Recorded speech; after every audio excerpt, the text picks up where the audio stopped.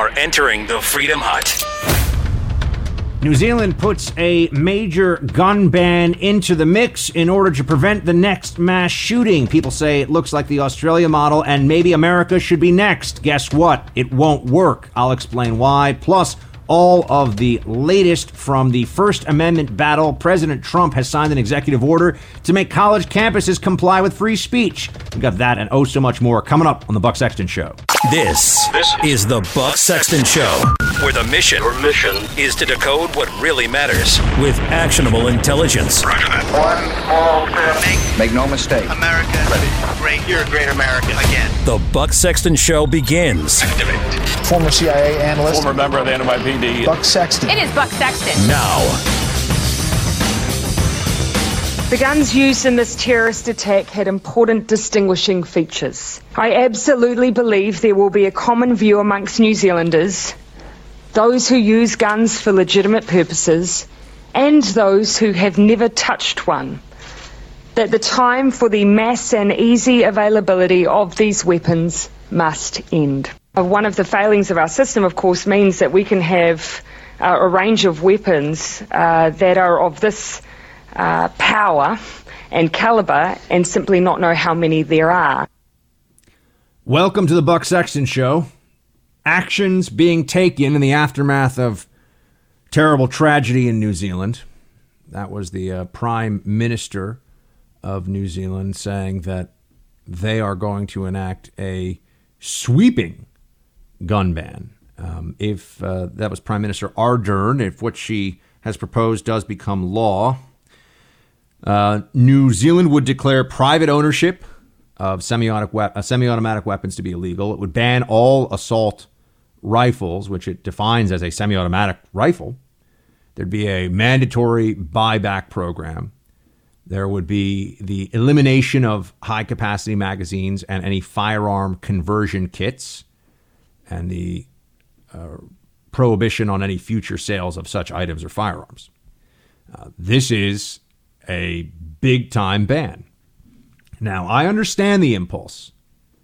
After you have 50 people horrifically murdered, I understand the impulse to do something. I know that the public demands action in a situation like this, but I don't think that feelings and platitudes about how to deal with those feelings make for good policy. Those of you who might be sitting there saying, Buck, why are we talking about New Zealand gun laws? Doesn't affect us. Guess what?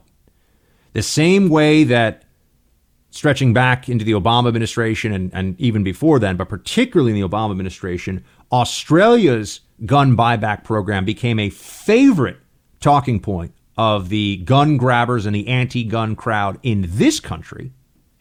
This policy in New Zealand, if enacted and as it goes through, you're going to hear from the anti-Second Amendment lobby in this country, the entirety of the mainstream media and all the other people who remember, they hate guns. They also hate gun owners, unfortunately.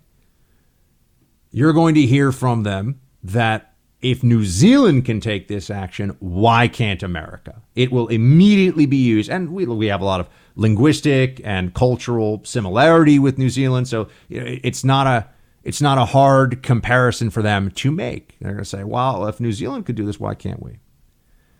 Well, there are a couple of layers to this. First of all, the Australia model, which they've been talking about for years, is not what the left says it is. The very basics of it are that in 1996, there was a huge mass shooting in Australia, and the Aussie government decided that they would enact a similar buyback program where you had to turn in your weapons, you received some payment for it, and the idea was that this would get guns out of the hands of the bad people. This came after the Port Arthur massacre in Australia in 1996. So there was a new tax that paid for this. So they taxed people. There was huge public support for this initially. You know how successful they were in getting guns out of the hands of private citizens in Australia? They got about a third of them, they estimate. So of the 3 million guns in private hands in Australia, they got about a third of them. In the year 2017 alone, the gray market weapons, which are guns that people still kept after they were supposed to turn them in, they had a drive to get more gray market weapons, and they got 57,000 of them in 2017. So there are at least hundreds of thousands, if not millions of guns still in Australia. What's so interesting is that after this buyback program in Australia, the number of guns in private hands, in Aussie citizens' hands, is higher than it was before the buyback program. And there's, never mind less mass shootings, that's also true. There are fewer homicides, fewer gun deaths. So you have more guns, fewer people dying from gun violence, and that came after this whole policy to, get guns out of the hands of people, which didn't even really work. So why would New Zealand look to Australia and say, well, we want to do what you did? It was just a whole lot of effort without any real payoff. And now you look at the New Zealand situation specifically, they don't have a Second Amendment. They don't have a right to bear arms. And isn't it so important for all of us when we see situations like this, that in advanced, sophisticated countries with a lot of cultural similarity to our own, the decision to just take guns out of the people's hands can happen very quickly. New Zealand has about 1.5 million firearms in circulation. You know how many murders it had in 2017? 48. It has a few million people and 48 murders. And for the last year, they had so now this mass shooting was more murders than the entire country of New Zealand generally will suffer in an entire year. And before this mass shooting, New Zealand had the lowest murder rate it had ever clocked in 40 years. So here's what people don't want to say after a mass tragedy like this, but I will, because it's what the facts tell us. New Zealand does not have a gun violence problem, and New Zealand, statistically speaking, does not have a mass shooting problem. Now, beyond that, let's say that the public reaction in New Zealand is such that they don't care even if this would be, they don't care if the likely effectiveness of this is low. They just want to do something. The problem is doing something here as they're laying it out would, in no realistic universe, change the possibility of a mass casualty terrorist attack like this going forward. The Christchurch murderer only needed a handful of weapons to kill 50 people. There are over 1 million in circulation in New Zealand right now. Does anyone really think that they're all just going to get turned in? Well, the Australia model shows us that maybe you'll get a third of them, maybe you'll get half. Then you'll still have 700,000-800,000 guns in circulation. And even if you were to get all of the guns, which is just not realistic, there can be vehicle attacks that kill dozens and dozens of people. More people were killed in the Nice, France vehicle attack by a jihadist than were killed in this white supremacist shooting spree in New Zealand. You also can have improvised explosive devices, people building bombs, that can kill dozens of people. So this is not a realistic solution in any way, shape, or form to stopping this kind of violence going forward. But people want action. People are scared, and I understand that. New Zealand is not used to any kind of violence, which is one of the reasons why this attacker knew that he would get so much attention for this. Now let's just turn our attention for a moment to this country, where I'm already hearing the usual voices. Oh, we need to do this. And you're hearing Democrat candidates and Kamala Harris and Cory Booker, and they want universal background checks. Bernie used to be not pro-gun, but not terrible on guns because he's from Vermont, which has some of the laxest gun laws and some of the lowest gun violence rates of any state in the country. Isn't that interesting? But now, Bernie's got to appeal to the far left. But in our own country, there are 100 million gun owners that own about 300 million guns, roughly speaking. That's a lot. What do they really think will be accomplished by trying to do something? It doesn't even have to be quite as extreme as what they've done or what they're trying to do now in New Zealand. What do you think will be accomplished by that? It's not feasible. It's not possible that they would be able to get all of those guns or anything near all those guns out of civilian hands in this country. There's also that little stumbling block of the Second Amendment to the Constitution that does give us the right to keep and bear arms. One that has also been further codified by the DC v. Heller decision that said, no, you can have guns and they can be anything that is in common usage is okay. You are allowed to have one. The government can't just say, sorry, no, you don't get to have a gun.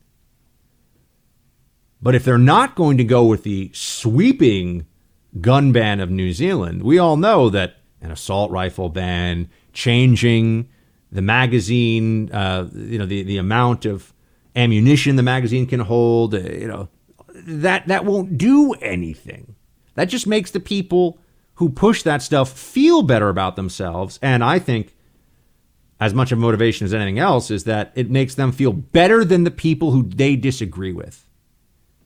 Because ultimately the fight over guns in this country is a fight over a rejection of the state's ability to determine that we don't have the rights that we're supposed to have. We don't have the rights that are codified in our founding document. But it's also a back and forth in the culture war where gun ownership is now affiliated with, in the minds of many people, and the statistics bear this out, people that are supportive of the Second Amendment tend to, and not in all cases, but tend to be in intact families, go to church, overwhelmingly Christian. I mean, all the, live in redder states, all the things that liberals hate. So guns are really a stand-in in the culture war now for right wing, and anything that the left and the leftist media can do to poke at, defame, undermine, agitate people that want to own guns or that do own guns, they will do. The New Zealand ban is a completely unserious policy in the American context. And unfortunately for New Zealand, and I'm not even talking about the possibility of, let's just be honest, the possibility of insurrection in parts of this country if the government went door to door and tried to take all of our guns, of rebellion against government authority with violence, which would be a terrible thing, a terrifying thing. But I think that would happen if the government went door to door and tried to take everyone's guns in violation of the Second Amendment. But it's also a shame that, in New Zealand, they are allowing, in a sense, a terrorist to determine their laws and their rights. And that should not be the case. Unfortunately, it is. We have a show with a lot of ground to cover today. The First Amendment, immigration, more on these gun proposals. That's even just in the first hour or so. So, team, stay with me. I'll be back with much more. We do not make or enforce immigration laws. It's part of our law enforcement duties. I will be attacked for this policy, directive, maybe even by ICE. However, a detainer request is not a valid warrant. There you have a North Carolina sheriff saying what the reality of a sanctuary city policy is. We're going to talk more later on in the show about what's happening at the border, obviously, the crisis. Is it a crisis? Of course it is. Why do Democrats lie about it? All this stuff. But there you really get down into the nuts and bolts of the issue, where you've got law enforcement that's been told, and some of them obviously believe this, that it's not valid for the federal government to ask local law enforcement to keep somebody who is already in their detention for the federal government's purposes. Essentially, local law enforcement will not assist the federal government in its completely legitimate law enforcement authorities. Imagine for a second if they were going into a drug bust in a house and the FBI is going in and they asked for some help from the local police department. And the local police department said, you know what? Sorry, we're not into this whole drug bust thing. So you guys are on your own. I mean, people would consider that to be kind of an outrage, right? I mean, I think that would not sit very well. But here you have the reality of immigration enforcement in this country, which is that the Democrats and the entire Democrat apparatus, which does include a lot of people who work in law enforcement, a lot of senior sheriffs and police commissioners, and they're in cities where sanctuary policies are very popular. If you mess with illegal immigrants at all, if you get on the wrong side of this issue, you probably won't have a job. But they will not help their law enforcement brethren and sisterin. Is sisterin a word? I don't know. I might have just made up a word, but you know what I mean. North Carolina Sheriff Quentin Miller. I mean, I understand the position he's in, and he's getting criticized right now on this radio show, but federal law enforcement should be able to ask for assistance from local law enforcement without this being a problem. And the courts have not in fact ruled that what he says is true, that a detainee request from the federal government is not valid. But this is where we're heading. I mean, this is part of the fight that we have to have now. There's going to be a lot of legal wrangling over what do we do about sanctuary city policy? How do we enact better procedures going forward so that you can't have these local jurisdictions that decide they're not going to play ball? Really, the single biggest problem right now for the Trump administration is that immigration enforcement right now is worse than it has been in years. And I just don't think that we've really come around to understanding that. I think that there's almost a denialism that has crept into the thinking on the right about this. We have not won on the sanctuary city issue. We have not secured the border. The asylum problem at our southern border is completely out of control. It is a crisis. We'll talk more about that later. But even interior enforcement is not what it should be. And the reforms that we were promised to the legal immigration system have not occurred. This system is being abused, scammed, leveraged, and messed with in so many ways. It's dizzying. And the American people elected Trump because we said enough. Enough is enough. And here we are. I could not tell you. It would be dishonest for me to tell you that this is going the way that it should.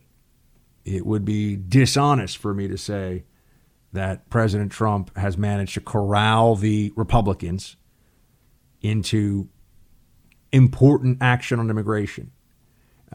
Some of the stuff he did was good, but the courts went against him. DACA, for example, is still the policy of the United States government, even though President Trump tried to roll it back. And we can't rely just on judicial decisions because those can always go the other way. And that process can get very delayed. And, you know, this is, you want to talk about existential for the country. I mean, America is going to be a very different place if you have amnesty. Because you're going to have 20 million people that are permanent residents who are, I think also Democrats are at that point going to be able to get them to be able to vote, because why not? And that will be the end of the Republican Party. So the stakes here are very high, folks. What CNN didn't tell people is that they allowed and invited politicians to come up on stage and electioneer. Scott Israel was able to make a big O electioneering speech before this even began, in which he already started deflecting blame by putting it on me. It was treated as this, I think, for ratings. They tried to stylize this to make it most emotionally impactful. I question the ethics of them putting it on this way. This wasn't, Tucker, this wasn't a journalistic endeavor. They had this town hall literally titled, it was called Stand Up, the Students of Marjory Stoneman Douglas Demand Action. That's not a journalistic endeavor. That is not a journalistic enterprise. That's advocacy. That's right. Because CNN is a propaganda organization for the left. That was my former colleague, Dana Lash, talking to Tucker about how CNN has gotten an award named for Walter Cronkite because of their town hall on gun control, which was just an effort to slam and smear everybody who believes in the Second Amendment, everyone who understands why we have a Second Amendment. That was CNN's moment to bring together its audience in hatred of people who think that the right to bear arms is important. We know what really happened at Marjory Stoneman Douglas High School in terms of government failure. And the government failure that was the most egregious occurred, you could argue, long before the actual shooting, when there was call after call where Nicholas Cruz was visited by police time and time again, dozens of calls. Everyone knew that this guy was a bad kid. It is a thing. I know we all like to believe that everyone's capable of salvation. I think everyone maybe is capable of salvation, but some people are bad, and he was a bad kid. But if you want to look for egregious government malfeasance, the policies of Sheriff Scott Israel in that county in Florida were designed to appease the social justice left, and he was playing politics all across the board with how they would react to referrals for students to be arrested or students who were breaking the law. They were cooking the books to make it all look better and to make it all tidy for the social justice left. And then that one officer who just sat outside the building and didn't go inside and refused to go inside as all those gunshots were going off. Helpless students inside, and he was armed, he was trained. He chose to just wait. Just wait. It was cowardice. And CNN, though, didn't focus on any of that. No. They went the opposite direction. They held Scott Israel up as some kind of a hero in this whole process. They held him up as the voice of reason. And those Stoneman, the handful, it was really about 2 or 3 of them, of Stoneman Douglas students who were then turned into kind of policy rock stars on gun control, and were running around Prince Joffrey style, calling for boycotts against people and just trying to just destroy people, because everyone was, you can't criticize them. They're just kids and they've suffered a tragedy. Well, are they kids who suffered a tragedy? Or are they adults who suffered a tragedy and now think that they have the right to dictate national policy to people who know a lot more than them about everything that we're talking about here? But there was that moment. There was that moment in time when they were able to exploit that to the fullest, and they did. That CNN town hall, I remember I watched it. And by the way, producer Mike just pointed out to me that Israel was removed from office. I mean, there was, in January, they got rid of him. There was obvious ineptitude, dereliction of duty on display from Israel and from some of the school resource officers. I don't know, we just call them like school cops, but school resource officers that were on hand there. And I remember watching that CNN town hall and thinking, how does anybody really believe that CNN is not the media arm of the DNC? How does anyone believe that that's not the case? And that they're getting awards for themselves. I mean, it's not enough to just be a bunch of propagandists for the anti-gun movement and to say, I mean, the stuff with that kid, what's his name now? Producer Mike, there was Emma Gonzalez was the young woman, and then there was Hogg. Yeah, David Hogg. Yep. Oh my God. How could you forget him? I know. I think it was intentional, like my memory banks. Because I remember him going around and saying the most outrageous, indefensible, horrific stuff. The NRA is a terrorist organization. The NRA has blood on its hands. These senators are all bought and paid for. These congressmen are all bought and paid for by the NRA. They all have blood on their hands. This guy's running around with Rachel Maddow said that she was like fangirling over them when they showed up. I mean, that's what, I'm just so impressed and amazed to see all of you. This guy's running around calling people blood-soaked terrorists who had nothing to do with anything.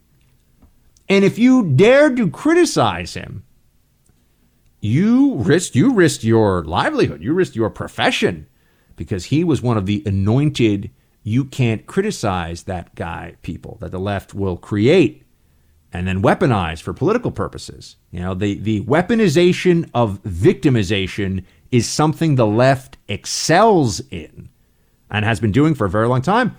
I always give all due credit to Ann Coulter, who was the only one who would point out that the quote 9/11 widows were really a handful of Democrat women who had lost their husbands. That is true, obviously, and that is very sad and very solemn, but were cutting campaign commercials for John Kerry on foreign policy and the U.S. response to terrorism.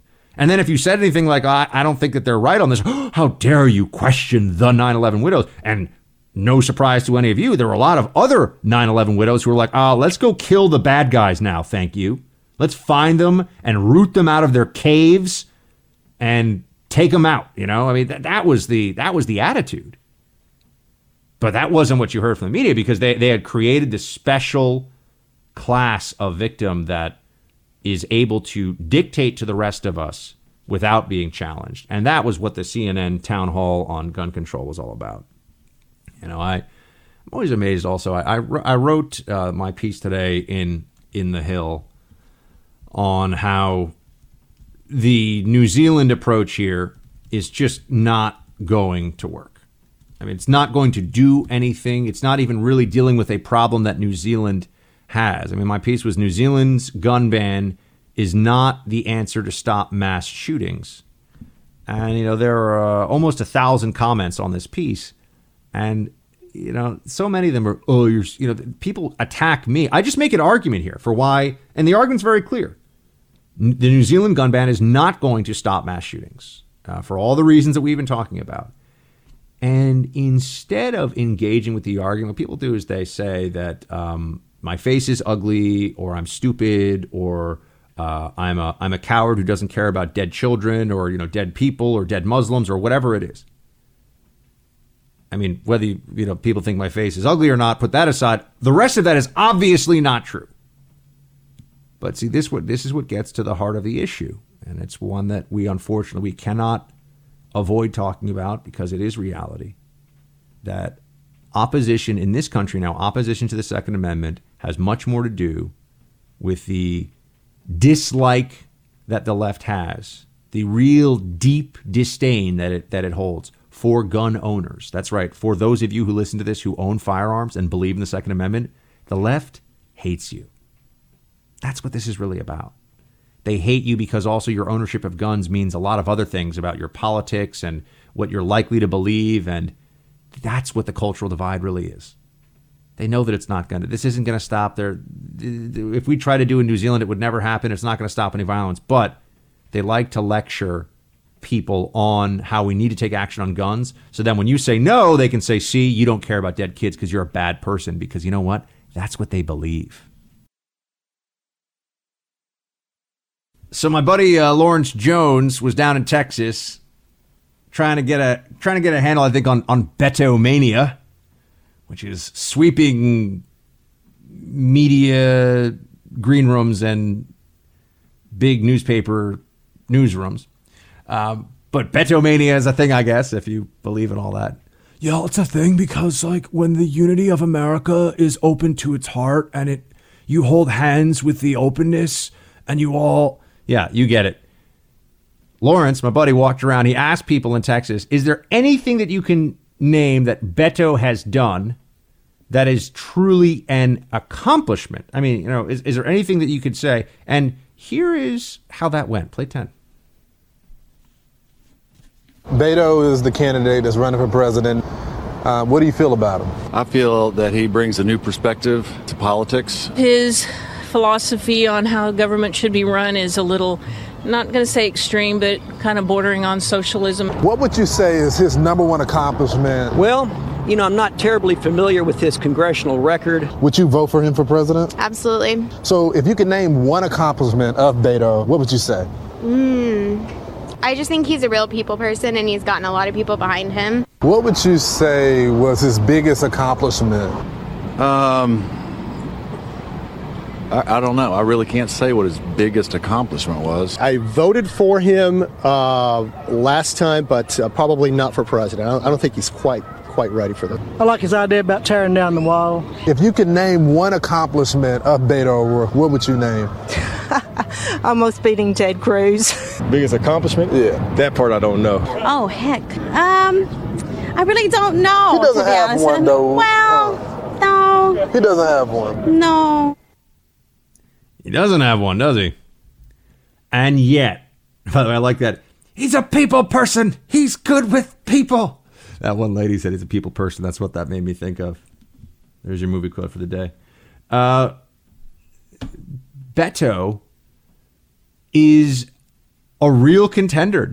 I know people. I have had my mind changed on this. I went from this guy sounds like Napoleon Dynamite mixed with Keanu Reeves from the 90s, and he has all the intellectual heft of a Soul Cycle instructor mixed with a yoga instructor mixed with an Aaron Sorkin character from the 90s. And yet you heard some people there really get to the essence of Betoism, which is people vote for candidates that, and there's a lot of social science to back this up. People vote for candidates that make them feel a certain way for voting for that candidate. And if the perception around Beto is that he's cool and open and different and relatable and likable and all these things, the Democrats will fill in the blanks on everything else. And the media will take this and they will run it like they are all his campaign managers. I mean, they're just going to run with this all the way. I think that you could really see Beto go the distance. Biden is a clown. He's too old. He's too boring. He's too, just too many gaffes. His record's got all kinds of problems in it. Biden is he's not going to be able to ride on Obama's coattails into office. It's just not going to happen. And, you look around at the rest of the field, other than Beto, and you got this guy like John Hickenlooper. What the heck is he doing? Play 14. Governor, some of your male competitors have vowed to put a woman on the ticket. Yes or no? Would you do the same? Well, again, of course. But I think that we should be, I'll ask you another question. How come we aren't asking the question? I know. I know. But how come we're not asking more often the women, would you be willing to put a man on the ticket? When we get to that point, I'll ask you that question. I mean, what does that even mean, dude? Like, what was that? I think, is he the guy, Mike, who was, he was the drinking the water guy, right? But it wasn't really the water? Yeah, I believe so. Right? Yeah. He's I'm going to drink the water to prove, actually, it's not really the right water. Yeah. Prove that the river is clean. Yeah. Some of our Colorado audience will remember that one better than I do. He's a weird dude. He seems like a weird dude. I'm going to sit down tomorrow with Andrew Yang, so that'll be interesting for sure. That's fun. A little discussion about all that stuff. And you also have a comparison, and when you look around at some of the other Democrats and things that they're willing to say, Beto does seem kind of normal by comparison.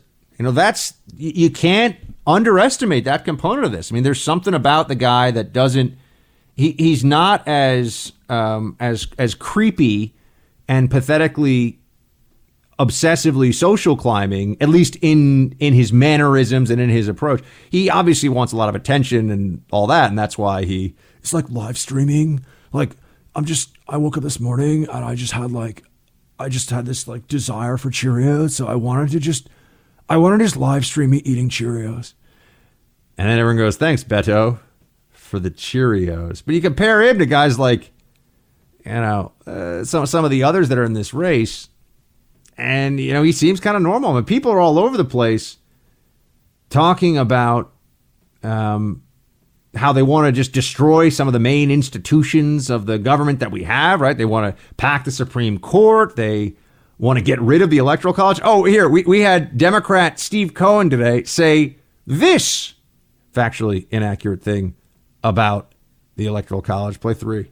The country is different than it was when the Constitution was drafted. And when the Constitution was drafted, a lot of it had to do with slavery. This is all conceived in sin and perpetuating slavery on the American people and on the African American people directly. The Electoral College is all about perpetuating slavery, he says? Or was all about perpetuating slavery? See, I heard him stumble on the word, and now I'm stumbling on the word. All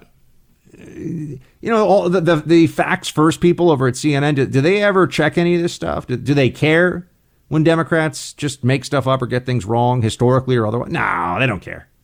They don't care. That's why we don't care when Trump says he's, worth $9 billion and they say he's only worth $5 billion. Big hour 2 coming up. You got President Trump is putting forward this executive order today on free speech. This is important. I think this really matters. It affects college campuses, but colleges are the laboratories for liberal insanity, and it is about time that the White House, the federal government, put its foot down with this the left-wing bias on campus. We have to wage war against this idea that these campuses can just be overrun with Marxist lunatics. In America, the very heart of the university's mission is preparing students for life as citizens in a free society. But even as universities have received billions and billions of dollars from taxpayers, many have become increasingly hostile to free speech and to the First Amendment. You see it all the time. Taxpayer dollars should not subsidize anti-First Amendment institutions, and that's exactly what they are, anti-First Amendment. Universities that want taxpayer dollars should promote free speech, not silence free speech. I think this is fantastic, and it's a long time in coming, and it should have happened a long time ago. Here we are now with an administration that's saying, you know what? If we're going to use federal dollars and the threat of the removal of federal dollars to public and private universities across the country to enforce Title IX regulations, to enforce these stacked courts against sexual assault, those accused of sexual assault. I mean, these are all things. I mean, the Obama administration wasn't shy about saying, you better do this or else you're going to have a Title IX problem. Well, guess what? The federal government doesn't have to write checks to any of these places. And the federal government should be defending the very principles that our government's legitimacy is built on. And one of those is the First Amendment to the Constitution. And the president is spot on here. And he knows that the money is money's the only way you hit the other side and get them to really pay attention. Play 17. Under the policy I am announcing today, federal agencies will use their authority under various grant-making programs to ensure that public universities protect the First Amendment and First Amendment rights of their students, or risk losing billions and billions of dollars of federal taxpayer dollars. We will not stand idly by and allow public institutions to violate their students' constitutional rights. If a college or university doesn't allow you to speak, we will not give them money. It's very simple. This is the right move. It's amazing that it's taken this long to get to this point. I wrote my college thesis under the esteemed conservative professor of jurisprudence, Professor Hadley Arkes, who you know, if you listen to the show enough, from his several guest appearances over the years. But I wrote my college thesis on campus speech codes. And this has been a problem for decades now. And it's an outgrowth of the 1980s and 1990s movements of political correctness and the left's desire to control what you can say, control what you can think, and get their way as a result of that control, enact further policies, because if they can direct the debate, then they can also get the actions that they want from it. And so they will set these parameters that are ridiculous. They'll call things hate speech. You're like, that's not hate speech. It's just speech. It's just a disagreement. The parameters of what is considered hate speech, if we allow this to continue on, we're not going to be allowed to say anything anymore. Everything is racist. Everything is sexist. Everything is xenophobic, Islamophobic, on any issue of public importance, and increasingly just on any issue. You can't really say anything. It is time for conservatives to really not just take a stand, in rhetorical terms, but to take a stand that's going to matter. And I think the president is doing that here. This is going to send a real message to these colleges and universities that the days of you saying that it's too triggering, it equals violence. The speech on campus equals violence of, say, a pro-life group putting out a table that says that, abortion is murder. That's too triggering. You can't say that. You're not allowed to have an affirmative action bake sale on campus where you charge different prices. I mean, these are things that have happened at campuses. Can't do that. Too triggering. And how bad can it really get? I mean, where do we head? And that's important in all of this. It's important to keep that context for this conversation. Where do we go if we don't say that this is crazy?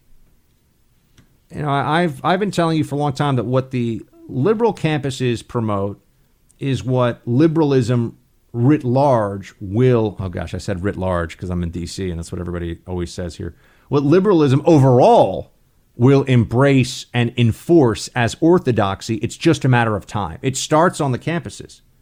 Well, you can also look at other countries that we share, cultural heritage with, Canada, the UK, for example, and how far down this road to speech suppression, because, they don't have a real First Amendment. They don't have the same legal and built-in cultural traditions that we do of free speech and the free exchange of ideas. How bad can it really get? Well, in the UK, they will send you, people will cheer if you get sent to prison for misgendering someone. Play 18. In the papers today, a transgender woman called Katie Yeomans is demanding £2,500 compensation because rail staff called her sir. Now, apparently she's 6 foot tall, has short hair, doesn't wear makeup. So I would imagine it's a reasonably easy mistake for rail staff to make. And they're trying to be polite by saying sir or madam, depending on how they identify but we don't know the context. Well, we don't. If but what it's I'm happening saying is, once, then it's a mistake. If it is that context, how can that be a matter for compensation? I mean, it's just a mistake, isn't it? But is it a mistake? If it's happening once, I'm sure that the lady will accept that it's an error and somebody slipped up. But if it's repeated, then it's probably not. I mean, the case you're referring to earlier on, the two individuals, Susie Green, who I actually know, the amount of abuse she gets for running a transgender charity is insane. She gets trolled every single day. But so what are we supposed to do here? That was about compensation payment. There are other people who think you should go to jail for doing it. And you can get kicked off of Twitter for dead naming, which means you refer to somebody who's transgender by their previous gender name.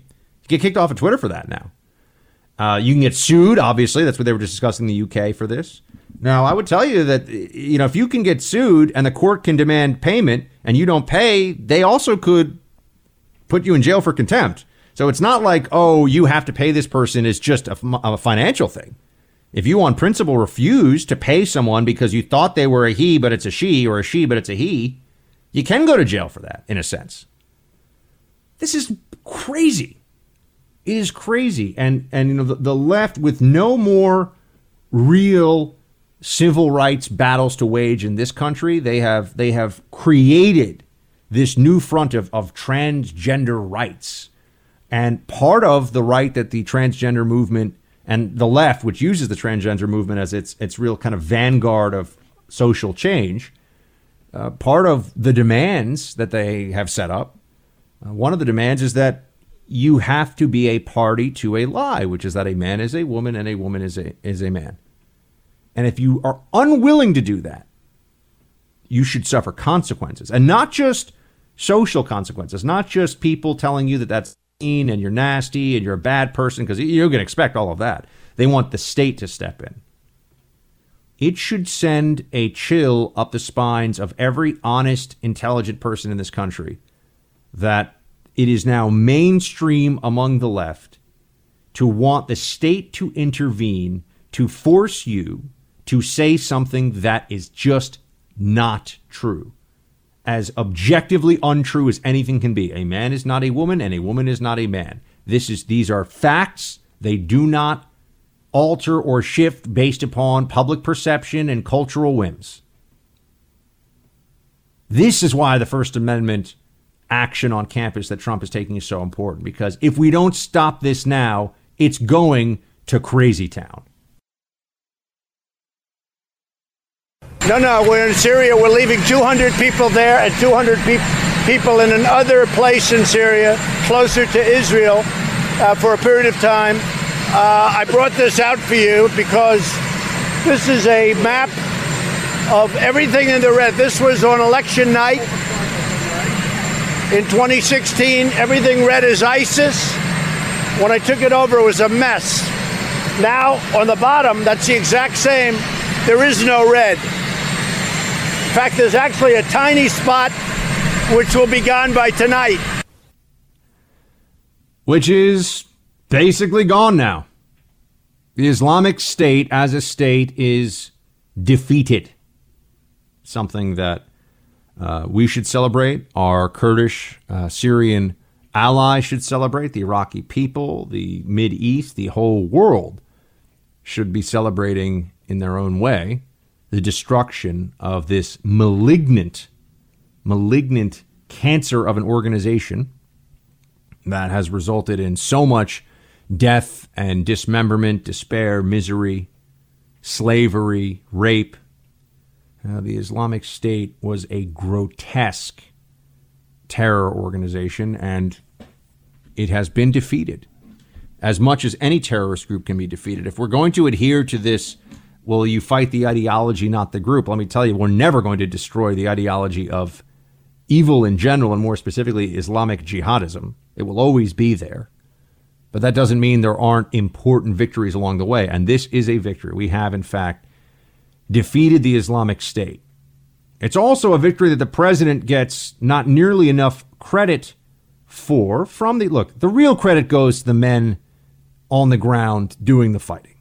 All right. And that includes our U.S. Spec Ops guys and the pilots and the people that have been taken, and the trainers, the people, and that's who gets the real credit. But from a commander-in-chief executive decision perspective, this president came into office as like, what do you mean you're not letting airstrikes that the guys on the ground want to call in happen? What do you mean you're not letting the forward deployed commanders make the decisions about how to proceed in this fight against the Islamic State? Why over-lawyer this thing? Well, that was what Obama was doing. Very limited strikes from the air, and a real hesitation to unleash a greater degree of our military capability against these evil fanatics of the Islamic State.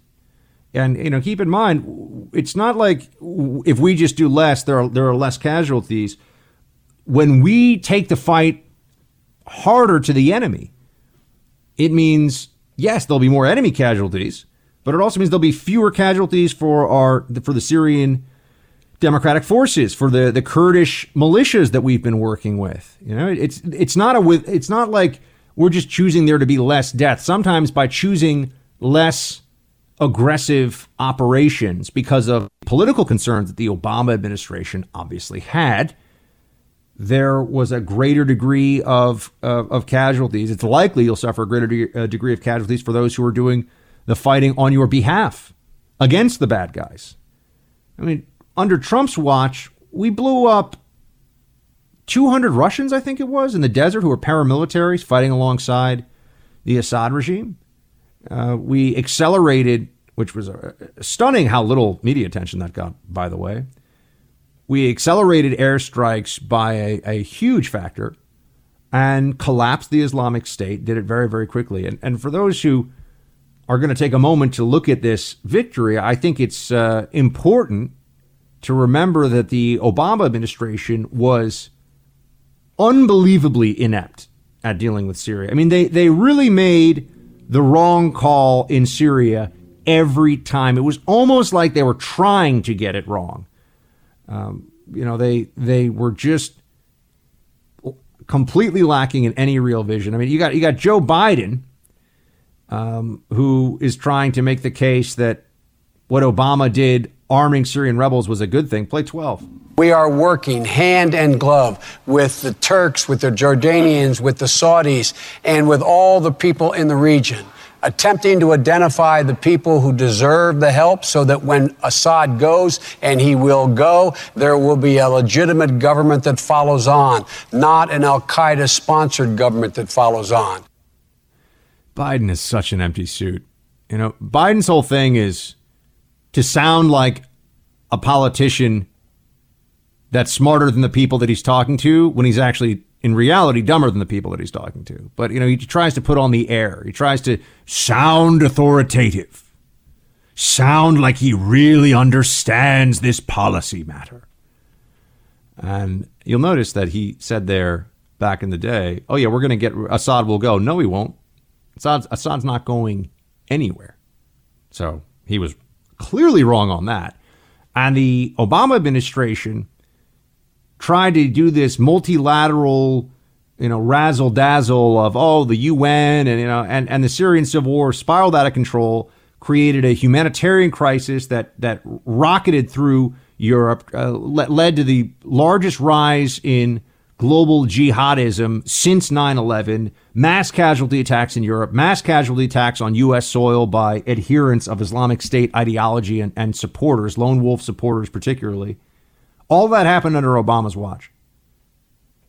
Notice how that's not happening now. Where is the terrorism safe haven where there are mass casualty attacks being planned against European allies or against... where is that? It's not happening. It did not have to happen the way that it did under Obama's watch, but there was an unserious foreign policy team in place. People like Susan Rice and Samantha Power and Ben Rhodes. These people don't know anything. They don't have good judgment. They don't understand the way the world really works. And that was in fact, why our policy in Syria was so disastrous while Obama was in charge. I think at one point they spent, it was $500 million to train 7 troops. You can go back and check on this. $500 million spent to train 7 soldiers. At the end of the day, they were left with 7 actual fighters that this is through the Pentagon that they trained under the Obama administration's watch in Syria. I mean, they could not have made more of a hash of things. Weren't able to box out Russia at all. Weren't able to, their whole approach was just to talk tough on this issue. Didn't enforce the red line about chemical weapons. Trump enforced the red line on chemical weapons. Here's a big difference in foreign policy between Obama and Trump. If Trump says, you know what, if they punch us, I'm going to punch them back, everybody believes him. When Obama would say, if they punch us, we're going to punch them back. People thought, well, what is MSNBC going to say about it in the morning? Do they think we should punch back? If the answer is no, Obama's probably not going to want to punch back. He's going to want to hold some kind of a meeting. Obama was a hold a meeting guy. Obama was always able to get away with being contemplative, they said, when really he was just indecisive. And when you're the commander in chief, when you're the chief executive of the United States government, indecision is not a good thing. They can try to mask it as being contemplative as much as they want, but Obama just wasn't very good at making the call on this stuff. Certainly not in Syria. We'll be right back. Let it come out. Let people see it. That's up to the Attorney General. We have a very good Attorney General. He's a very highly respected man. And we'll see what happens. I want to see the report. And you know who want to see it? The tens of millions of people that love the fact that we have the greatest economy we've ever had. I know nothing about it. I know that he's conflicted. And I know that his best friend is Comey, who's a bad cop.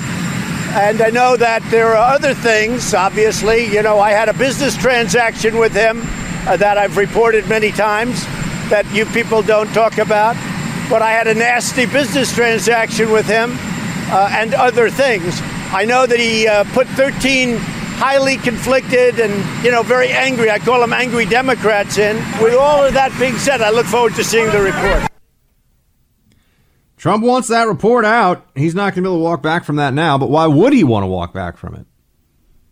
Mueller report's not going to have collusion. The nice thing about being Trump is that they can't get away with fabricating evidence at this level. and there's no evidence of collusion because collusion didn't happen. We keep hearing these rumors here in the swamp, and I'm sorry that I haven't been able to get to the bottom of it. And you know, I'm hearing from very well-placed sources who, as I've told you, they shift the goalposts. They say, oh, it was going to be this week, but now it's going to be next week, and now it's going to be next week, and now it's. And I do think that there's goalpost shifting going on inside the Department of Justice too. It's not just me that I'm not the only one who's hearing this, but you know, today I think even on the Drudge Report, which by the way, the Drudge Report got rid of its app. Am I the only person that liked the Drudge app? What's going on with that one? But on the Drudge Report today, Mueller gets ready. Anticipantment. That's not the best Drudge. Sometimes Drudge headlines are amazing. That's not the best one. But there were a lot of people that were preparing in media land here today in D.C. for this report to drop. And now that we're obviously past D.C. business hours, because, you know, this town really shuts down at 5 o'clock. Everyone's like, oh, forget about national security. Time to go home. You know, no one really worries too much about things when the clock hits 5, unless they're getting OT for it. They tend to head right home. But it should be any day. We keep getting told that this will happen any day now, and I certainly want to see what's in it. The president wants to release what's in it, and then there's this other component of it too, which is where do we go from the report? See, here's what I would like to have happen. Once the report's out and it's clear that there was no collusion and that this was all a sham, I would like to see Trump and the White House go on offense here. I would like to see the White House use the power that they have to declassify information that the deep state types at DOJ and FBI still want to keep classified, and to tell the Department of Justice right now, which is a executive branch agency, you know, to start looking into some other things. They never needed a special counsel. That was just a political move to create essentially a completely insulated and unaccountable to the executive branch chief, which is the president, create this little set-aside investigation. But they could have just investigated these things. The DOJ had a whether under counterintelligence auspices or under the the rubric of a criminal investigation. But now I don't want this to be, okay, let's just move on. I want it to be, no. How about payback? How about we look at what really happened with Hillary Clinton, Fusion GPS, and all the rest of it? How about we dive into that without Sancticomey and some of the other angry Democrat partisan clowns running interference for the left, and the institutionalists around them who are either ideologically in bed with them or too cowardly, too dishonest about who they are and what they're doing to stand up and put a stop to it. Joe DeGenova, who is a former U.S. attorney in D.C., he was talking about this, and I like where his head's at. Play 9. It is quite obvious that there were crimes committed by people associated with the Clinton campaign, with the Democratic National Committee, with Fusion GPS and other people. Those things, for all intents and purposes, for all that we know, have been ignored. They were certainly ignored by Mueller, and they have been ignored thus far by the Department of Justice. Now we know that the Ukrainian officials were deeply involved in trying to help Hillary Clinton through this. And we also now know that the current United States ambassador, Marie Yovanovitch, has badmouthed the President of the United States to Ukrainian officials and has told them not to listen or worry about Trump policy because he's going to be impeached.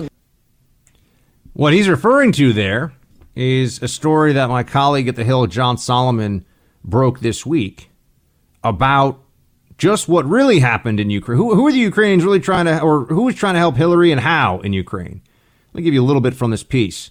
After nearly 3 years, remember, this is up on thehill.com right now. After nearly 3 years and millions of tax dollars, the Trump-Russia collusion probe is about to be resolved. Emerging in its place is newly unearthed evidence suggesting another foreign effort to influence the 2016 election, this time in favor of the Democrats.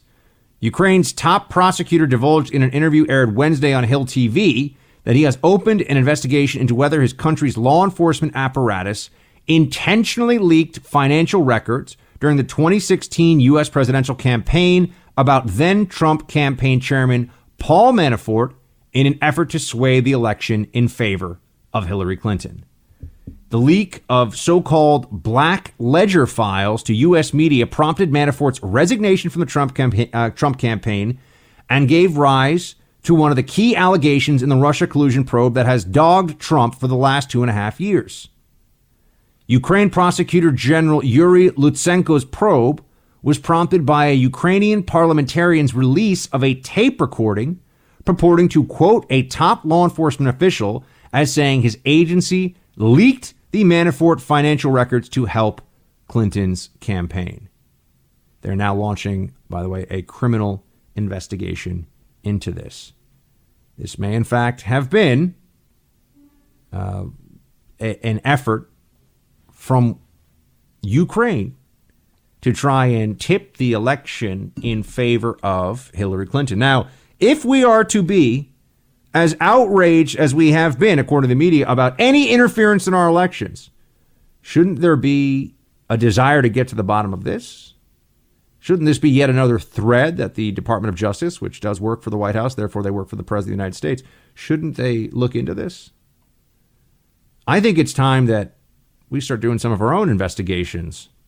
I think it's time that Hillary and all of her enablers are called to account for all the shenanigans, all the lies, all the crimes that Comey and others covered up for them. What constitutes a crisis? I mean, I could sit here and try to come up with a definition that we could use here, some kind of a working definition of the word crisis, but usually you understand a crisis is something that is imminent, major impact, must be dealt with, has real ramifications, causing real problems, could get much worse, likely to get much worse. And, you know, there's a sense of the here and now with it as well. You know, you're not worried about a crisis 10 years from now. You call it a crisis now. Right? A crisis is something we're in the middle of.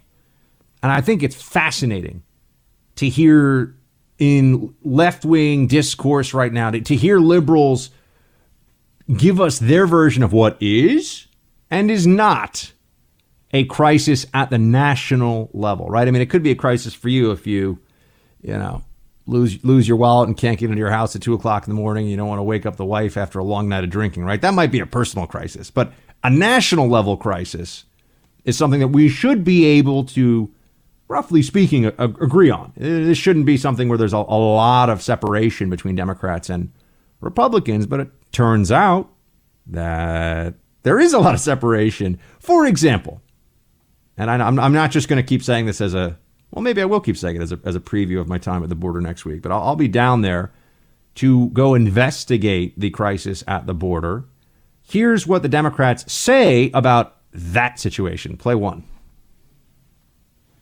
It is absolute fiction that there's a national emergency here. Showing that this is not about a crisis, it's a political ploy. Crisis, and it's a crisis that doesn't exist. This national emergency is completely made up. A wall is a colossal waste of money for a crisis that doesn't exist.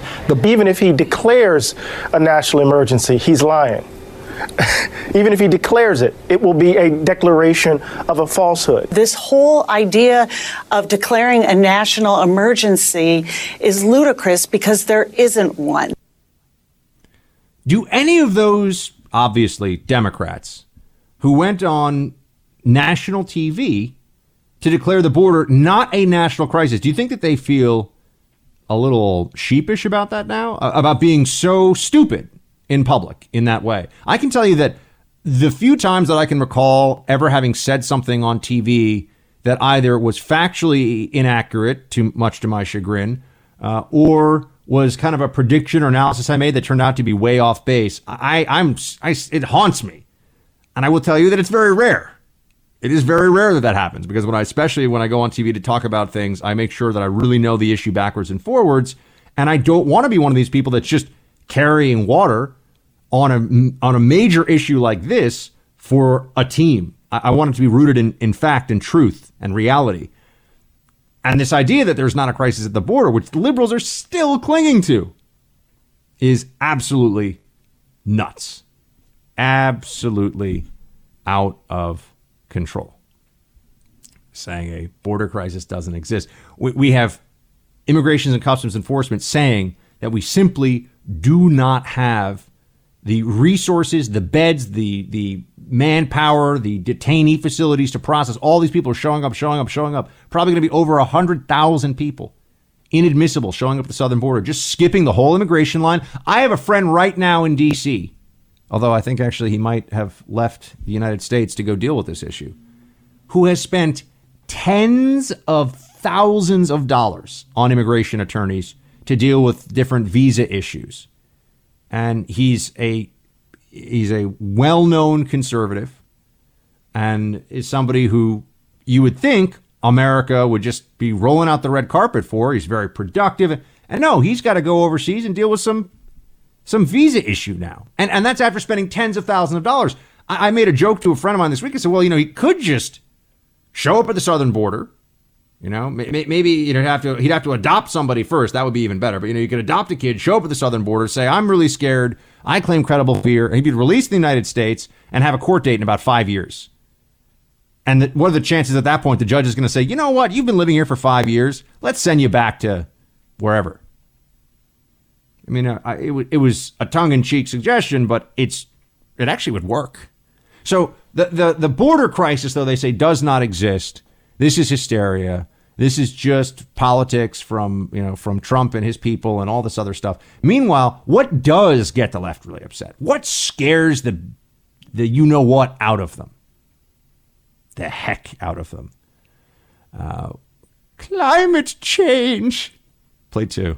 The biggest threat to our prosperity in this 21st century is climate change. A crisis that could, at its worst, lead to extinction.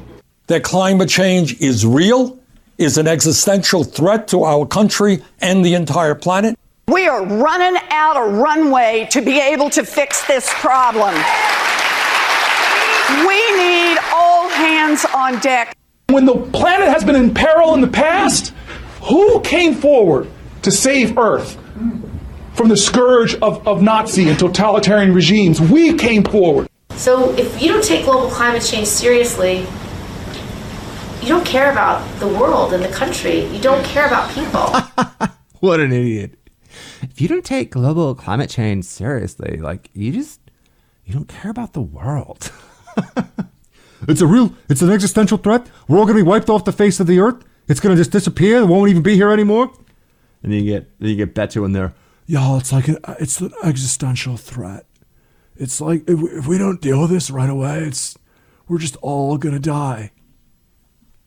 These people think that they have science on their side. The Earth has been around for billions of years. It's been through all kinds of actual cataclysms and, asteroid strikes and ice ages. And, we can't even begin to fathom the timelessness, the majesty, the universe that we live in. We're just barely scratching the surface of understanding, how it came to be and where it is. And, and they really think they've got this nailed. Oh, no, the world's going to end in the next 50. Look, we know that they just like this emotion. People, I've told you this before, and I'm letting you in on a big secret in the media. Catastrophe is always a good story. Catastrophe gets attention. Catastrophists are people who leverage that dishonestly. Now, you might say, Buck, sometimes you talk about the debt and how the economy... Yeah, that catastrophe can also happen, right? World War II was a catastrophe, for example, right? I mean, 60 million dead, 6 million Jews, 11 million dead total in the death camps. Catastrophe is real, but some people like to play upon our basic human fear when it comes to a catastrophe, a possible catastrophe, and use that and exploit that. And that's what you see with all this climate change stuff. People like to hear the scary story, and they like to believe that they're a part of the solution. Ooh, this terrible thing is going to happen. It's so terrible. Oh, but if you only do this, or if you only believe this, everything will be fine. Everything will be better. This is why climate change is a religious belief for people who think that they are too sophisticated for religion, when in reality, they're actually just too self-involved to have a real religion for the most part. Because this replaces, I don't even care. If you really think the world is ending in 50 years unless we stop CO2, I think it's very hard to make the case that you're a monotheist in good standing with the teachings of your church or whatever religious affiliation you may have. But now I'm going a little bit off the tracks. But what is hysteria and what is reality? The border is a crisis. Climate change is not. Democrats have this completely inverted, and it's not going to change. And this is one of the reasons why it's so hard to have a constructive conversation about what the world should look like going forward. You spent a good portion of your time in Ohio the other day trashing John McCain. Senator John McCain is dead. Why are you doing this? So it's not a good portion of my time. It's a very small portion. But if you realize about 3 days ago it came out that his main person gave to the FBI the fake news dossier. It was a fake. It was a fraud. It was paid for by Hillary Clinton and the Democrats. They gave it to John McCain, who gave it to the FBI for very evil purposes. That's not good. And the other thing, he voted against repeal and replace. Now, he's been campaigning for years for repeal and replace. I'm not a fan. After all of this time, think of this. Repeal and replace. We would have had great health care. But, Mr. President, he's dead. He can't punch back. I know you punch back, no, but he's dead. I don't talk about it. People ask me the question. I didn't bring this up. You just brought it up. You asked the question. Well, you talked about it this week. You asked me the question. When I went out yesterday to the scrum, they asked me the question. When they asked me the question, I answered the question. But you people bring it up. I don't bring it up. I'm not a fan. He was horrible what he did with repeal and replace. It was what he did to the Republican Party and to the nation and to sick people that could have had great health care was not good. So I'm not a fan of John McCain, and that's fine. I don't understand why this is such a problem for so many of my fellow conservatives. Now, let me preface this. I don't agree with the president when he talks about the, I don't agree with, the comments about I prefer people who weren't captured or whatever. No. I mean, no one should say that, and especially somebody who never served should not say that. Okay, I disagree with the president on that. That said, okay, that is just one component of this ongoing feud that's really about the legacy of John McCain and President Trump, because the legacy of John McCain is still brought up as a means of attacking this president. John McCain's decision, when we are assessing, for example, how effective this president has been, and I mean, I have to tell you, we did not get repeal and replace President Trump. So why didn't that happen? Is it Trump's fault? No, it's fair to say that John McCain, turned on his own team. John McCain wanted that moment where he was the maverick. And you have to remember, the most sanctimonious, annoying mainstream media libs on the planet love using John McCain as a club to bash other Republicans with. John McCain wouldn't do that. That's not in keeping with the honor and the dignity and the incredible service of John McCain. Okay, we get it. The guy served his country honorably. That's fantastic. Are we going to play this game now with Dan Crenshaw, where the left can't criticize Crenshaw? He's a Navy SEAL. He's a combat veteran. Guy's a Purple Heart recipient. I mean, that's honorable and it's awesome, but does that mean they're not allowed to criticize him? Or are they being unpatriotic for criticizing Dan Crenshaw? I know Crenshaw wouldn't make that argument. I wouldn't make that argument. But they tried it. The left tries to create this invincibility for all things McCain related. And I also think that McCain has come to symbolize, and look, we fight over the legacy of politicians who have passed away all the time. Okay, so all this whining from the libs about how, he's passing, and look, I understand he didn't pass away that long ago. If you want to make that argument, that's fine. It's only been a matter of months, not years. But, they were trashing Reagan after he passed away. There were libs who, the only reason they didn't trash H.W. Bush that much, although some were saying he was a warmonger and a bad man and all this other stuff, but the main reason is because The left likes the genteel country club Republican GOP style. That's what the left wants us to go back to that. The very transactional Chamber of Commerce GOP that, we've got some very smart people that work at some fancy think tanks and do a little razzle dazzle with the numbers and the debt and everything else, but we don't actually win.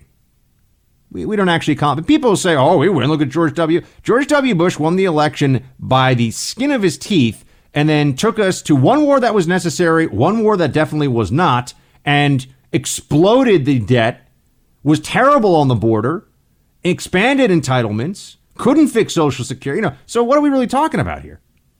What do we win? The 8 years of Bush. What were the big wins that have lasted to now? You say, oh, Buck, the war on terror. Okay, some parts of it from the executive and commander-in-chief perspective were reasonably well executed. I mean, it really depends.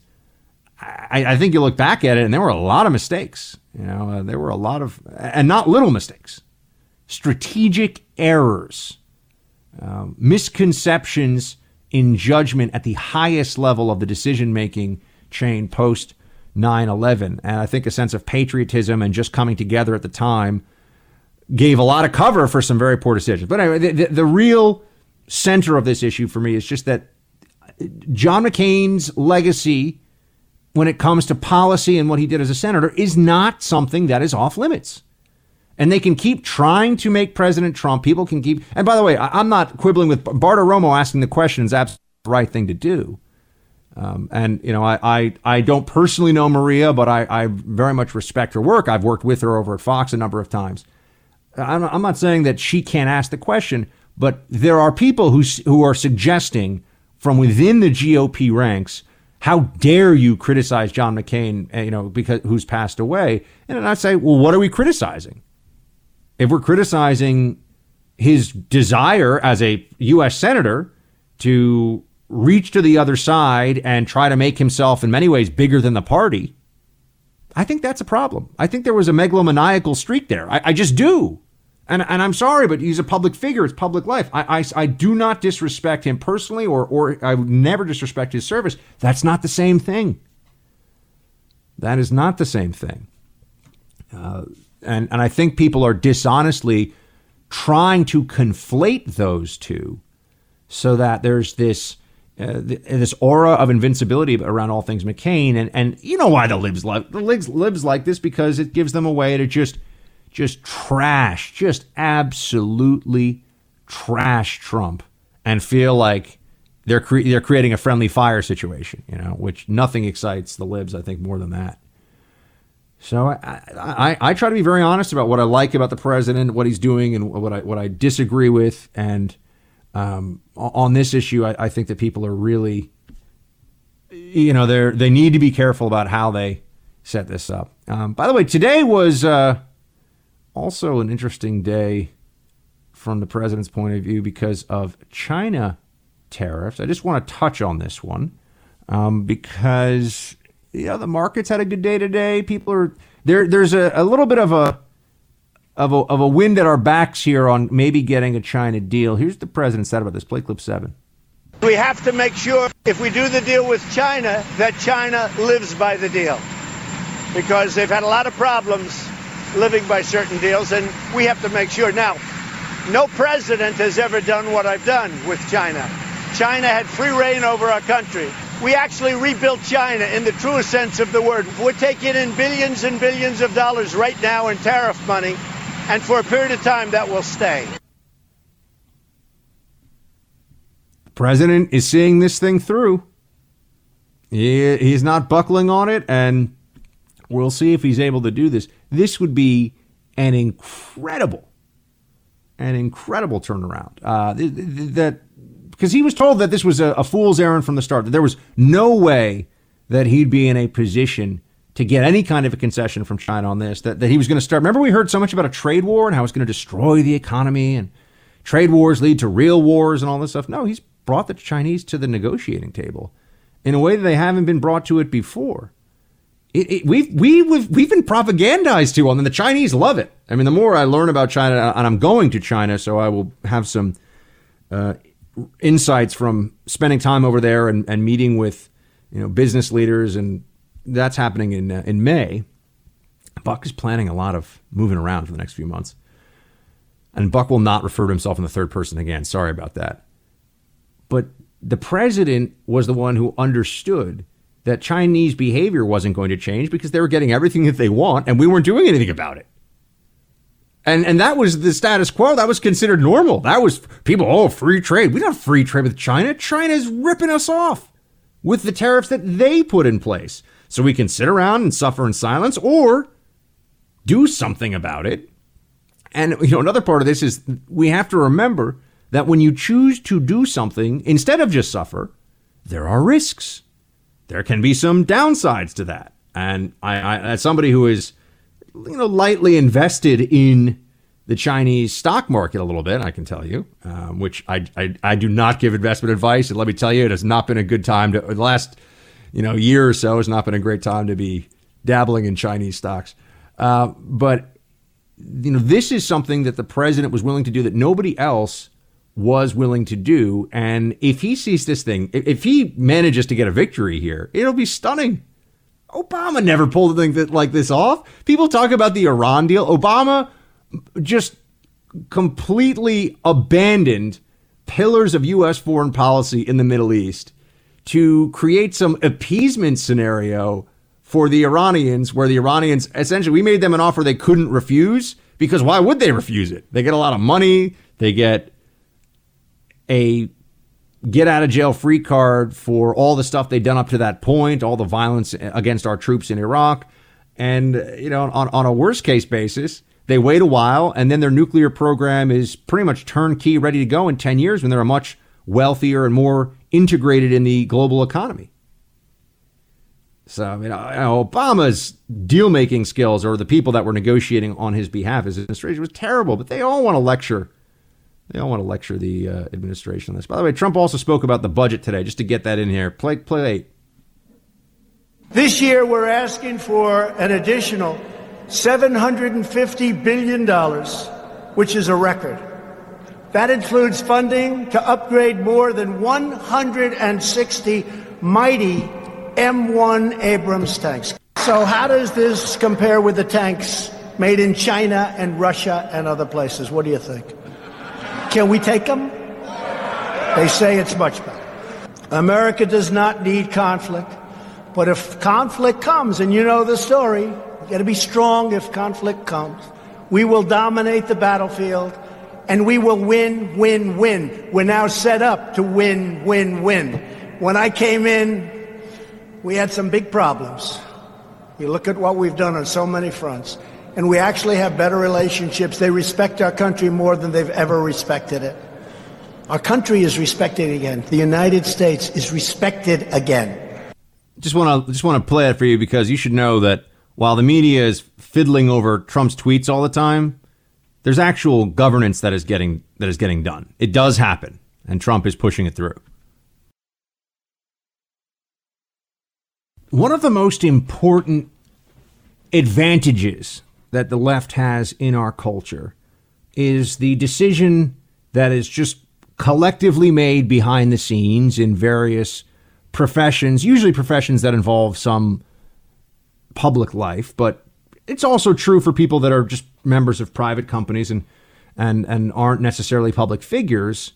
But one of the biggest advantages that the left has is deciding who gets to come back, who gets to be a comeback story, and who is ostracized forever, who lives to fight another day, professionally speaking, and who is forever voted off the island, scapegoated off into the wilderness, and not allowed to return. Here's a classic example of that. NYU Journalism School has hired an ex-New Yorker fact checker named Talia Lavin, who falsely claimed that an Immigrations and Customs Enforcement agency had a Nazi tattoo in an article. It turned out that it was not a Nazi tattoo, and yet they didn't decide that this was some terrible sin that she had said this about this guy. They've brought her back. I mean, her career did hit a bump last June. She accused Justin Gaertner, who is a wheelchair-bound ICE agent, of having a Nazi Iron Cross tattoo. She made this charge in a tweet, and then she later deleted it. It was in fact a Maltese cross, which is common to U.S. veterans of foreign wars. So she got a rebuke from ICE itself and the New Yorker. Quote, "The personal social media accounts of staff members do not represent the magazine, and we in no way share the viewpoint expressed in the tweet. The tweet has been deleted, and we deeply regret any harm this may have caused." Now, I'm somebody who I get caught in between two feelings here, in between two paths forward. Because on the one hand, I don't like people being fired for a mistaken judgment when it comes to journalism, because we're putting ourselves out there so much all the time. I don't like it. On the other hand, I think it's very interesting that when somebody does suffer consequences and they're a leftist, they always get another job in journalism and they aren't blocked from future employment of any kind.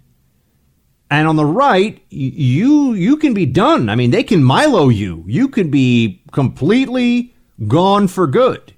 Now, regardless of whatever you think of Milo Yiannopoulos, I mean, that guy, he could be on a desert island in the middle of the Pacific for all I know. And, that he might wish he was in some ways. So they always maintain on the left the ability to bring people back, to rehabilitate their image, or just to push them forward without any consequences whatsoever. You notice how the Karl Malone blackface impersonation that Jimmy Kimmel did. Jimmy Kimmel, no, there's no consequences to that. You talk. I mean, there are other people in prominent positions in media who have done things that are. I'm not talking about offenses of the Me Too variety. That's a different, maybe a related part of this conversation, but a different component of it. I'm talking about the people that did things that are offensive, right? That are too offensive. Oh, you need to be in trouble because what you said is offensive. It's racist, it's sexist, it's Islamophobic, one of those things. When someone on the left, or just grotesque. I mean, I think it was Julia Ioffe. I don't know if I'm pronouncing her name correctly, but who has written for a bunch of different publications and is on the MSNBC circuit, referred to the president's daughter publicly with one of the most horrific words you could use for a woman. She's still considered, in elite journo circles, she's still considered somebody that's just fine. There's no problem whatsoever. And which is also why I felt that the stand that Tucker Carlson took, not that I agree with anything that he said, and not that I think that what he said was within the bounds of good taste in those situations, but it wasn't about what he said. It was about trying to take somebody out on the right. And that's what they keep doing. And we have to fight back. But this is a related extension of that.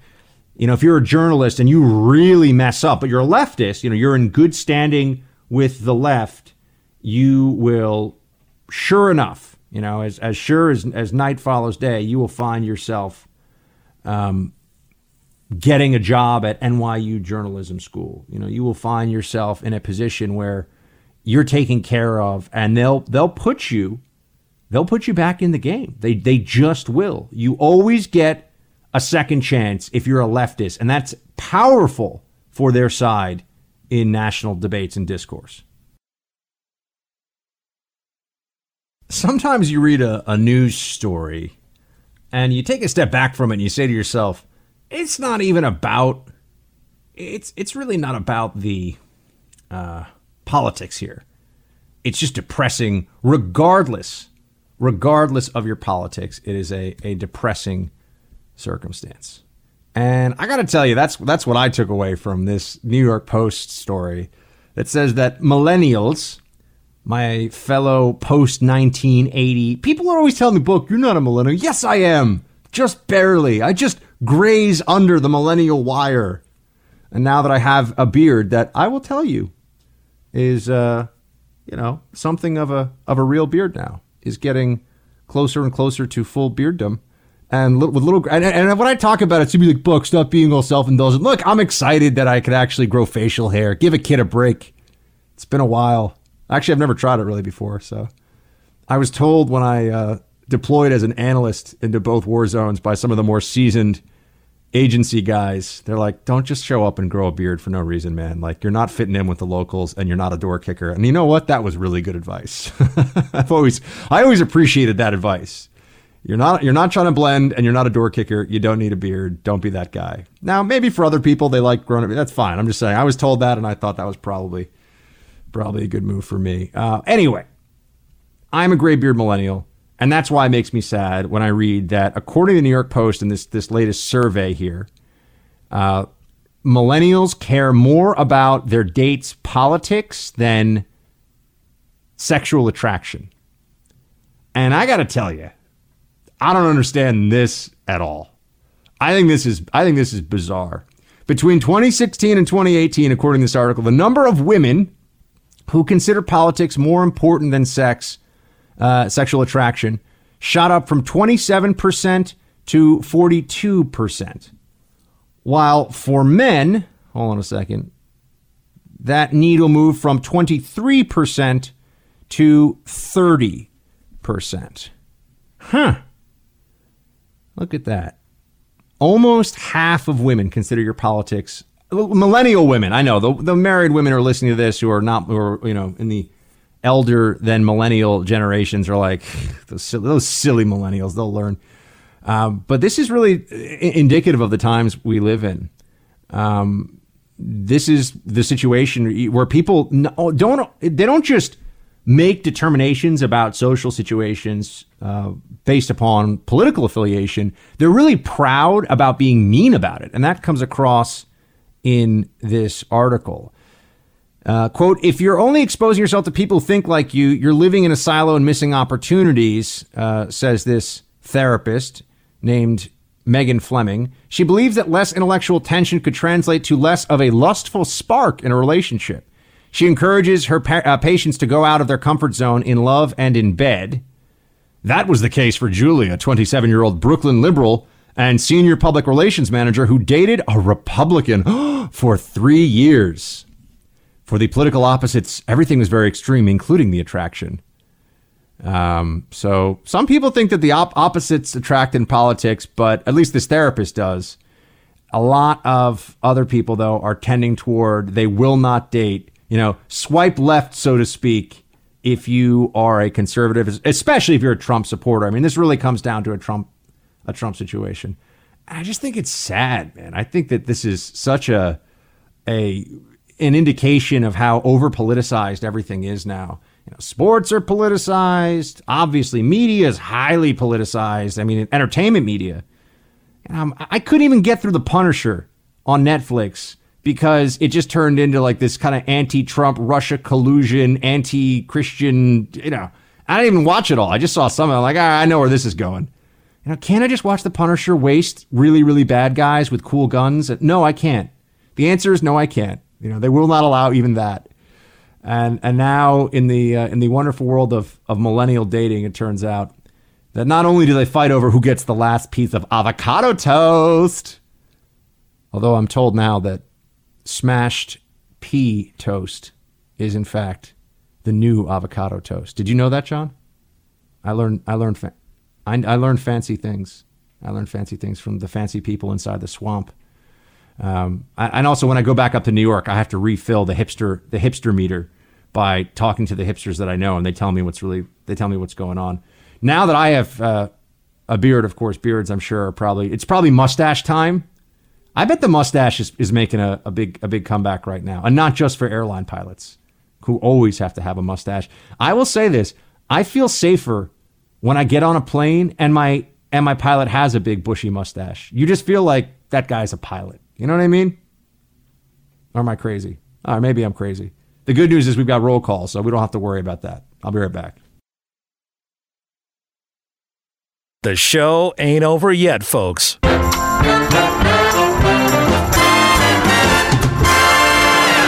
It's time for roll call. Indeed. The roll call time. Team, I've got some interesting stuff coming up this month to tell you about, or in the next month, I should say, because we're getting pretty deep into this one. Next Thursday and Friday, I will be down at the U.S.-Mexico border in the Rio Grande sector, so in the environs of El Paso, bringing you some ground truth from down on the border. And then I will be doing the show from Savannah on Monday, April 1st and Tuesday, April 2nd. And then I'm going to be at WoWo Talk Tank on April 13th in Fort Wayne, Indiana. WoWo land. If you are listening in Fort Wayne, Indiana right now, it is a requirement that you show up to this Talk Tank event, because if you don't, you will hear about it later and you will be sad, because it will be that awesome. It will be so epic, Herodotus might soil himself. You need to come check this out. It'll be me, Tommy Lahren, Todd Starnes of Fox News. You need to come check it out, and it's going to be a lot of fun. So, with all of that said, let's get into all of the latest and greatest in the roll call world. Let's see here. We have... First up in the inbox. I know you say, Buck, why don't you tee it up beforehand? Because you always do. Because I like the suspense. Chesson, cool name, writes, it struck me today listening to your show that it's amazing that the left is wanting Manafort in prison for years, but feels that nonviolent drug offenders should not go to jail because there was no violence.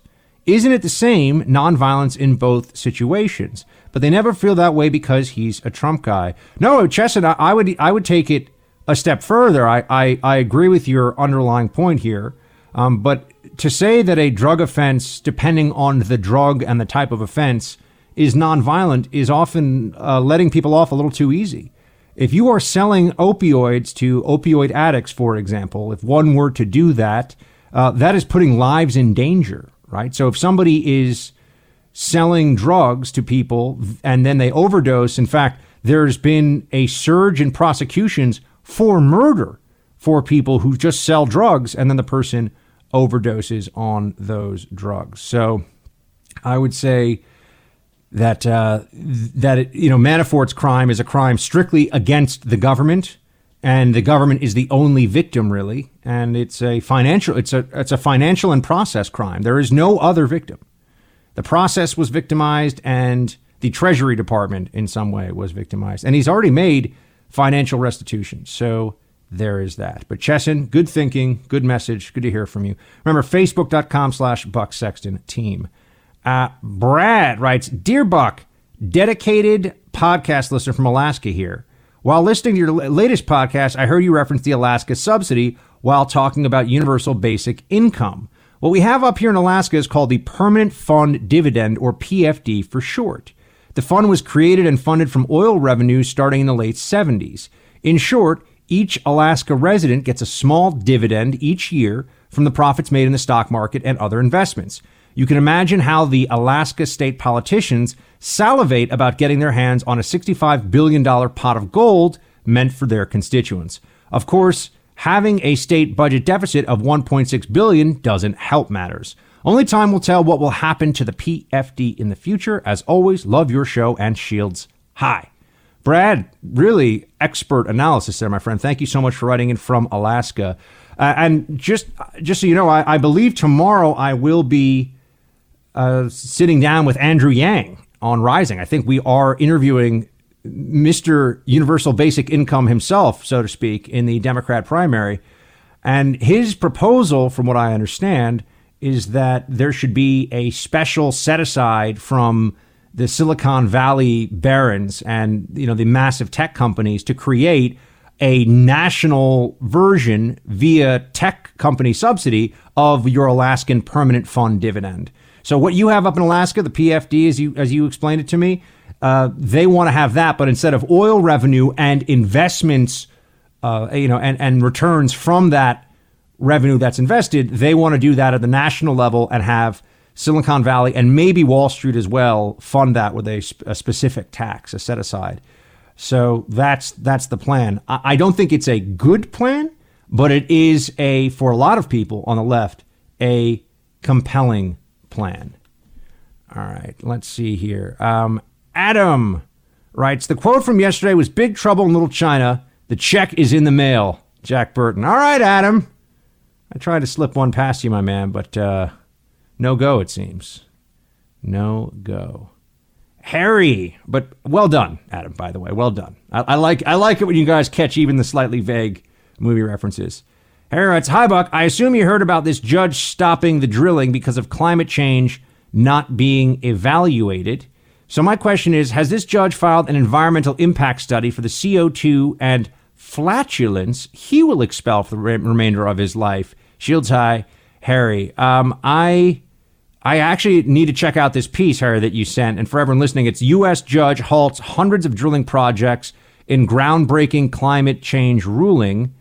And this just broke today. Harry, this is a good send, man. Thank you for passing this story my way. I did not see this one in my read file, so I will have to get back to you on this. Definitely a worthwhile piece. See, like I always say, team, I don't just call you team because it's easy to say and I prefer it to folks. It's because this is a team effort. I'm pulling stories out of the inbox all the time, seeing what you say on Facebook, on Twitter, calls. Although lately I feel like when we take, we've already discussed this. I'm a little sad on the inside because you all call because you just want to talk to producer Mike because he's the cool one. I'm the one who talks all the time, but producer Mike is the cool one. Michael, right? Speaking of Mike, Michael writes, Buck, you can say Rio Grande Valley. That's how I hear it referred to in Texas, not the Rio Grande. We've Texified a lot of Spanish words. Guacamole or guacamole is just guac. The Alamo doesn't have a basement. The stars at night are indeed big and bright, deep in the heart of Texas. Shields high, Michael. Texas, it is the promised land, from what I understand.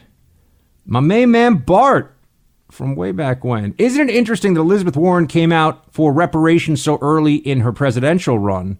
Not just in some vague response to a reporter's question, but with a full-fledged announcement that this would be one of the core issues of her campaign. You know, Bart, I think that you raise, just with that, an interesting point, because Elizabeth Warren is trying to obviously kind of tack into the wind on the whole racial justice issue.